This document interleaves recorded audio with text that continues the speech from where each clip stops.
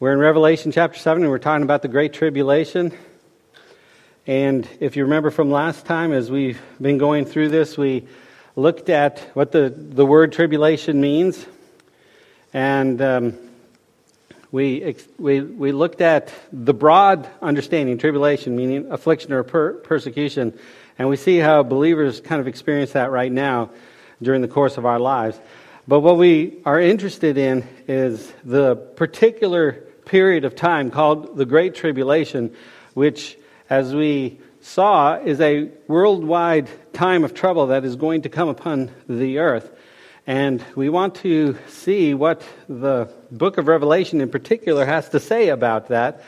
If you remember, in our attempt to understand what's going to happen in the last days prior to the return of Christ, and including the return of Christ and even beyond, the book of Revelation serves as our main template or the main structure of what those events are going to be.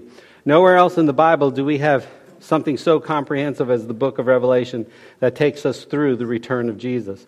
And so the book of Revelation should be the starting point for our study or any understanding that we have concerning the end times. And then we can go to other parts of the Old Testament and the New Testament, any other parts that speak of our prophetic in nature, and then we can take those and put them into the structure or the template of the book of Revelation. And so that's what we're attempting to do.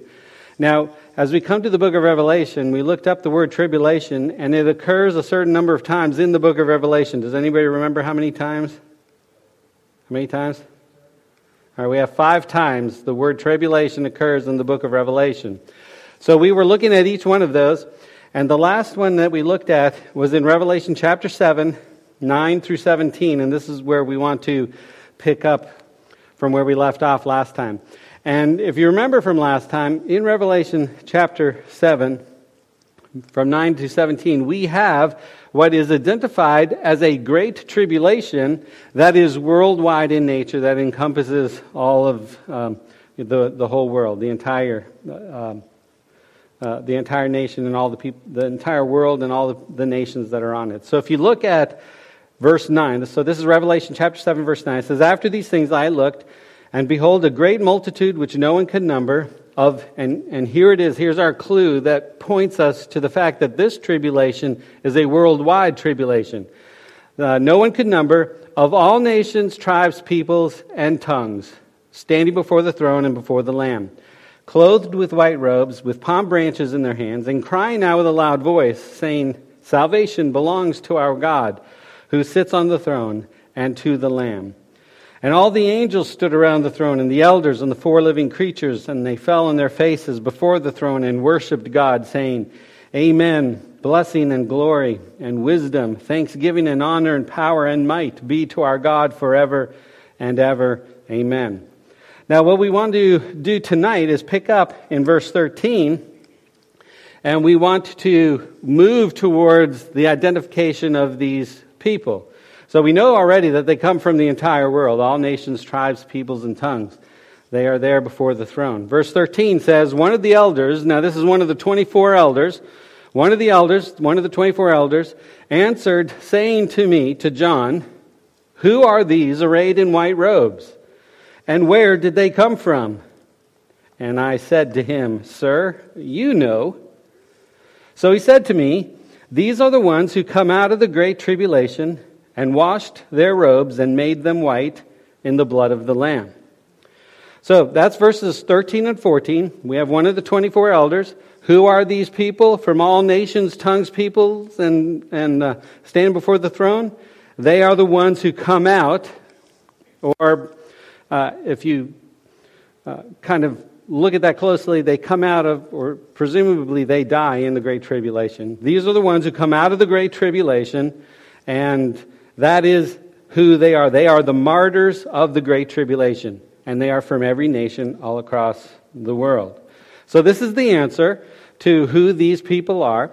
And notice the reference to their salvation. So they are these arrayed in white robes, and that description of these white robes points to the fact that they have trusted in the Lord Jesus Christ for their salvation.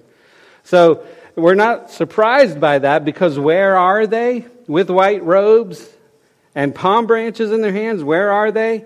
Well, they are before the throne, and we've already seen in verse 10 where they cry out this way, "Salvation belongs to our God who sits on the throne and to the Lamb." So the picture is in heaven, and you have these souls that have come out of the great tribulation from all over the world, and they are clothed in white robes. They are the saved. These people are saved.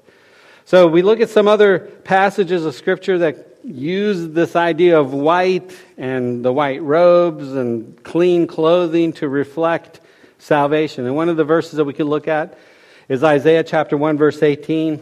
It says, "Come now, let us reason together, says the Lord. Though your sins are like scarlet, they shall be white as snow. Though they are red like crimson, they shall be as wool." So in this passage in Isaiah, it's a great passage in Isaiah, and it's right at the beginning, chapter 1. Red stands for the defilement of sin, or the fact that of sin is present, but white is representative of being purified or cleansed from that stain of sin. Another passage of Scripture is found in Zechariah, and I always love this passage.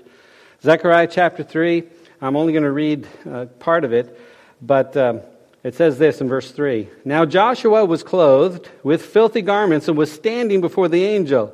Then he answered and spoke to those who stood before him, saying, 'Take away the filthy garments from him,'" from Joshua. "And to him he said," to Joshua, God said, "See, I have removed your iniquity from you, and I will clothe you with rich robes."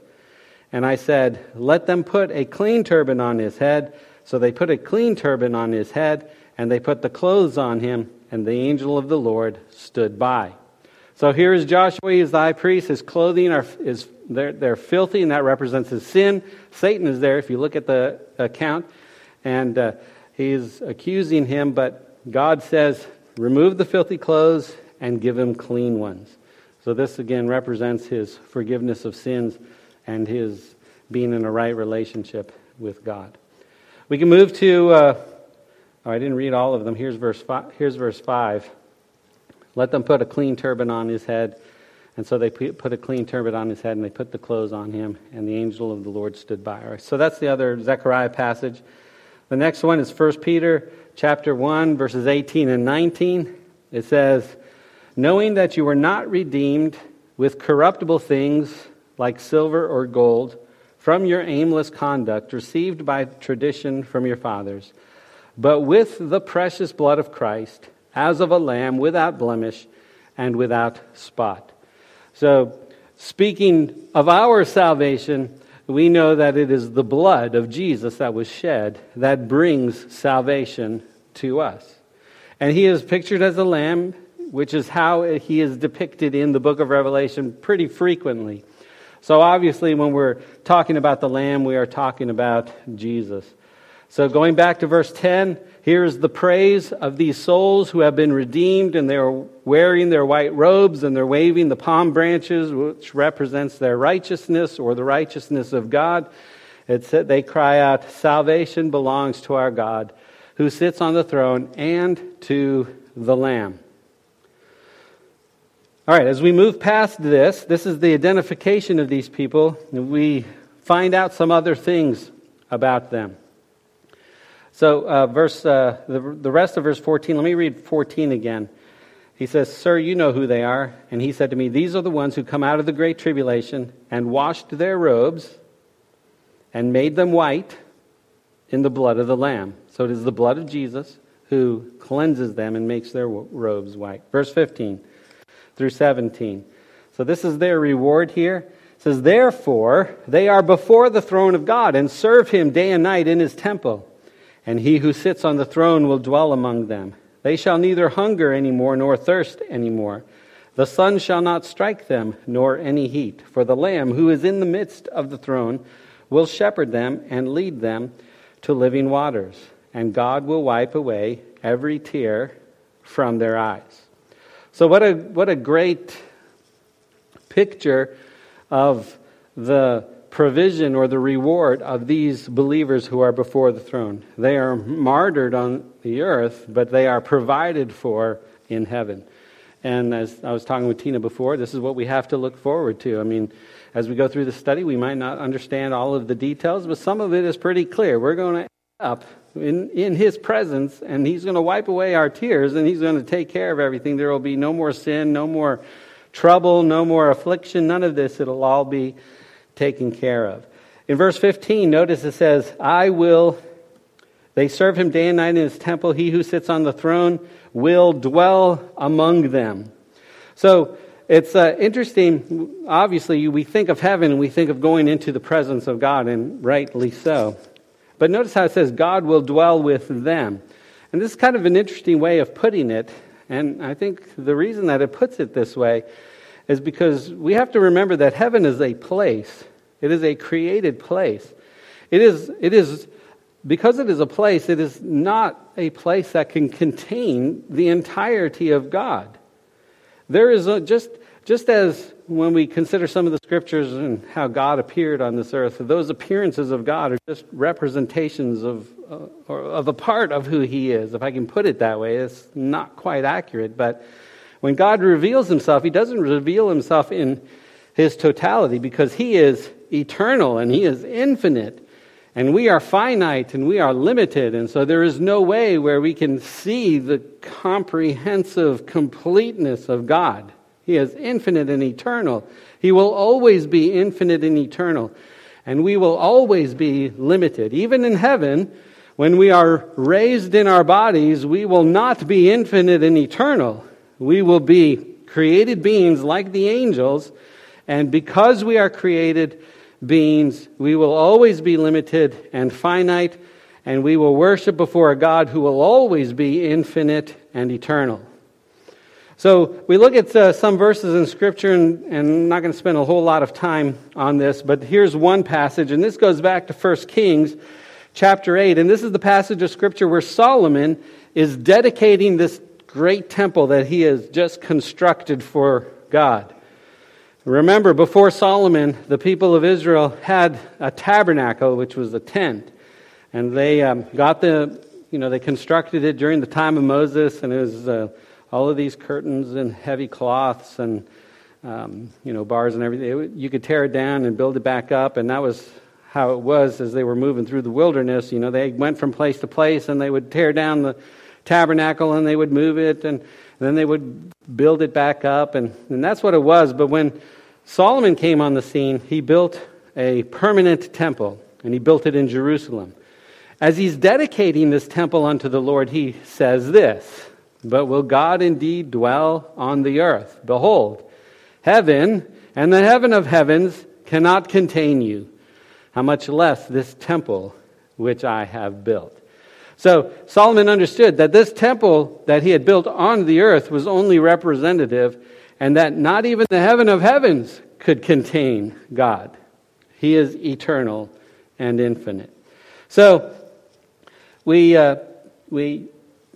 nevertheless, we see this great thing. God comes to dwell with us. And so this is a truth, throughout Scriptures. One of the amazing things about God and His presence is that He chooses to come and live with us, to dwell with us. Even as we consider the birth of Jesus, one of the names that belong to Jesus is Emmanuel, right?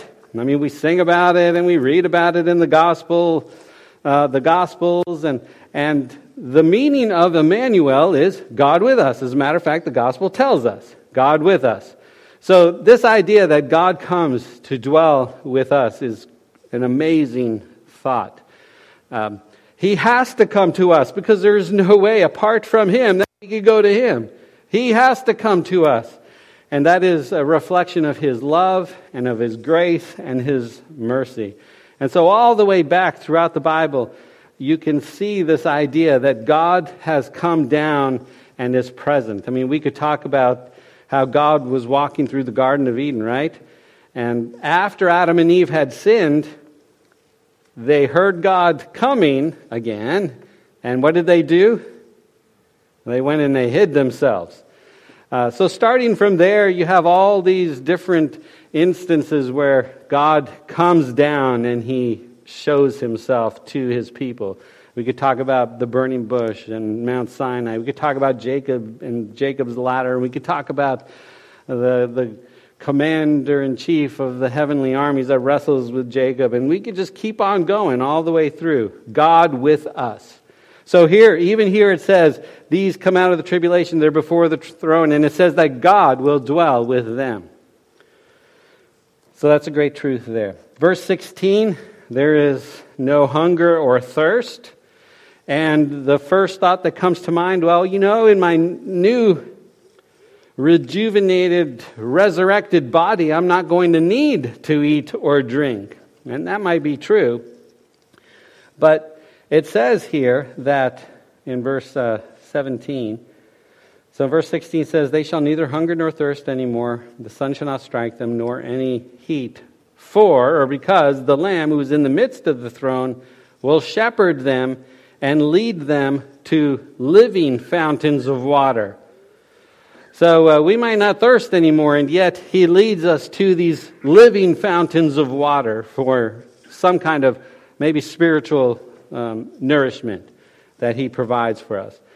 So whether we're never going to hunger or thirst, or whether we have our needs, whatever they might be, provided for by Jesus, we see that He will take care of us. He will be our shepherd. He will take care of us throughout all of eternity. And so that's another great thing that we can look forward to. And then, of course, the last verse there, the last phrase, God will wipe away every tear from their eyes. So no more sorrow or sadness, no more things that cause us to fall down and cry before Him. That'll all be gone. All right, so that is the tribulation in the book of Revelation, the last occurrence of the word tribulation in the book. We come now to, I want to look a little bit closer on this, and here it says, I want to look at the nature of this tribulation. So in verse 14 again, let me bring up the verse. In verse 14 again, it says, I said to him, Sir, you know who they are. He said to me, these are the ones who come out of the great tribulation, and washed their robes, and made them white in the blood of the Lamb. Now they're coming out of the great tribulation, and this is why I say that they're martyrs. They're not taken away from it prior to it. They're coming out of it, and the presumption is that they have died during that time, and that's why they're there before the throne. So we see that one of the characteristics of this period is death. Another characteristic of this period, and here we're going out of the book of Revelation, we're going back to Matthew chapter 24, verses 21 and 22, because here in this passage we have Jesus identifying this time of trouble, which is called the Great Tribulation. It's the only other passage outside of the book of Revelation that refers to that calls it that, a great tribulation. So in Matthew chapter 24, verses 21 and 22, it says, For then there will be great tribulation, such as has not been since the beginning of the world until this time, nor ever shall be. And unless those days were shortened, no flesh would be saved. For the elect's sake, those days will be shortened. So what we see then is that the tribulation is characterized by two things, death and intense suffering. The suffering is so intense that if it were allowed to continue, nobody would survive. But because of the elect's sake, He will shorten those days. Now, just to give us a little bit of an insight here, there's a clue that the elect are present during those days, and it is because of their presence that those days are shortened. So just to kind of point that out here. So we have this two things, death and intense suffering, as the nature of this tribulation. All right, any questions so far? Because now we're coming to the most controversial part of the whole thing, the timing of the tribulation. When does this tribulation this great tribulation take place. So before I go into that, does anybody have any questions or comments? All right, well, let's keep on going. Now, timing out all of the events of the end times is probably the most difficult challenge that exists when trying to figure out. Not only is it difficult to understand what the symbols and the events and the creatures, what that all means, but it's also difficult to comprehend when it's all going to happen. And this is when we're talking about timelines and how the events unfold. And I tell you what, it can get so confusing. You can read one person and they'll say one thing, and another person they'll say another thing, and they go through all of this trying to understand the events of the end and how it unfolds. And I just want to give you an example of how challenging this can be. Okay? So here it is. We're going to look at Ezekiel chapter 38 first. So if you have your Bibles, turn to Ezekiel chapter 38. And in Ezekiel, we have this prophecy concerning Gog and Magog. How many of you have ever heard of Gog and Magog, those two words? All right, a bunch of you. See, look at that. We all know about Gog and Magog, even though it only occurs in the Bible a couple of times. But because it's so entrenched in end times talk, we are familiar with it, Gog and Magog. So in Ezekiel chapter 38 and 39, we see these prophecies concerning Gog and Magog. So let me just read a portion of the prophecies. First, I'm going to read chapter 38, verses 1 through 8. So this is Ezekiel 38, verse 1. It says, "Now the word of the Lord came to me, saying, Son of man, set your face against Gog of the land of Magog, and the prince of Rosh, Meshach, and Tubal, and prophesy against them, and say, Thus says the Lord God, Behold, I am against you, O Gog, the prince of Rosh, Meshach, and Tubal. I will turn you around, put hooks into your jaws, and lead you out with all your army, horses, and horsemen, all splendidly clothed, a great company with bucklers and shields, all of them handling swords. Persia, Ethiopia, and Libya are with them, all of them with shield and helmet. Gomer and all its troops, and the house of Togarmah from the far north, and all its troops. Many people are with you. Prepare yourself and be ready, you and all your companies that are gathered about you, and be a guard for them. After many days you will be visited. In the latter years you will come into the land of those brought back from the sword and gathered from many people on the mountains of Israel, which had long been desolate. They were brought out of the nations, and now all of them dwell safely." And so it keeps on going, and you can read that. Let's drop down to verses 14 through 16. It says, "Therefore, son of man, prophesy and say to Gog, Thus says the Lord, On that day when my people Israel dwells safely, will you not know it? Then you will come from your place out of the far north, you and many peoples with you, all of them riding on horses, a great company and a mighty army. You will come up against my people Israel like a cloud to cover the land. It will be in the latter days," notice the reference here, to the latter days, "that I will bring you against my land, so the nations may know me when I am hallowed in you, O Gog, before their eyes." Verse 18, "And it will come to pass at the same time, when Gog comes against the land of Israel, says the Lord God, that my fury will show in my face." Drop down to chapter 39, verses 1 through 5. It says, "And you, son of man, prophesy against Gog, and say, Thus says the Lord God, Behold, I am against you, O Gog, the prince of Rosh, Meshach, and Tubal. And I will turn you around and lead you on, bringing you up from the far north, and bring you against the mountains of Israel. Then I will knock the bow out of your left hand, and cause the arrows to fall out of your right hand. You shall fall upon the mountains of Israel, you and all your troops, and the peoples who are with you. I will give you to the birds of prey of every sort, and to the beasts of the field to be devoured. You shall fall on the open field, for I have spoken, says the Lord God."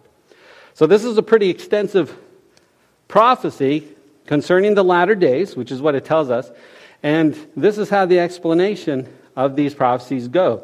So if you look at Gog and Magog and some of these other places that are identified, then you can look on the map and through history of how the people spread over the land, and you can see that this is probably in the area of Russia.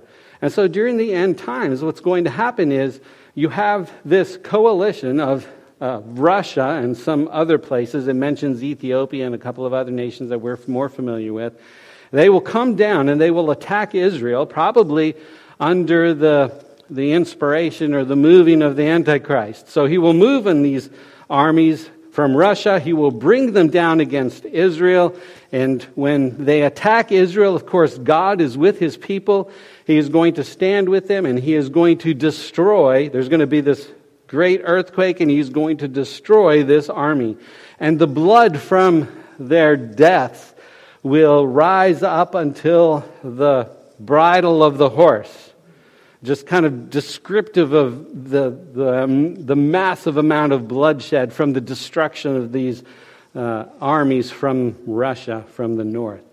So in Revelation chapter 14, verse 20 says, "And the winepress," that's the winepress of the wrath of God, "was trampled outside the city, and the blood came out of the winepress up to the horses' bridles for 1,600 furlongs." So it's almost like it creates this lake of blood.